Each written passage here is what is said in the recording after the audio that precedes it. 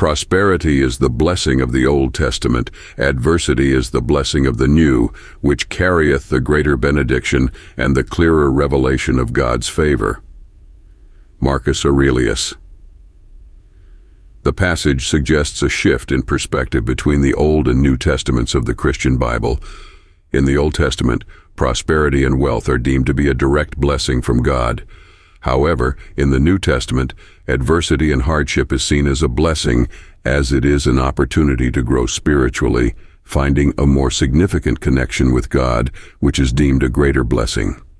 Marcus Aurelius, as a Stoic philosopher, might be suggesting that prosperity and adversity are two sides of life's coin, and they can both reveal God in different ways. This passage could be interpreted as encouragement to see value in both prosperity and adversity. Each serves a purpose and can help individuals grow closer to God. People shouldn't limit their understanding of blessings to material prosperity. They should also see the value in adversity, as it may serve as a spiritual catalyst, leading to self-development, resilience, and a stronger relationship with the divine.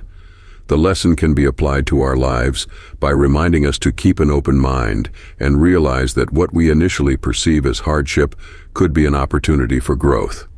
Our trials and tribulations may serve to enhance our spiritual understanding and bring us closer to whatever divine force or moral compass we believe in. This will help us become more resilient individuals.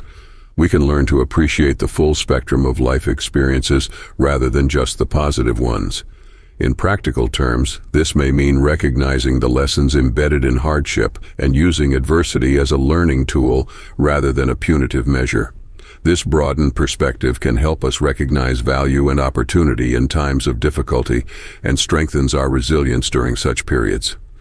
Therefore, the application of this understanding can be quite transformative, helping individuals to view adversity in a whole new light as a gift rather than a curse, and one that can ultimately lead to immense personal and spiritual growth.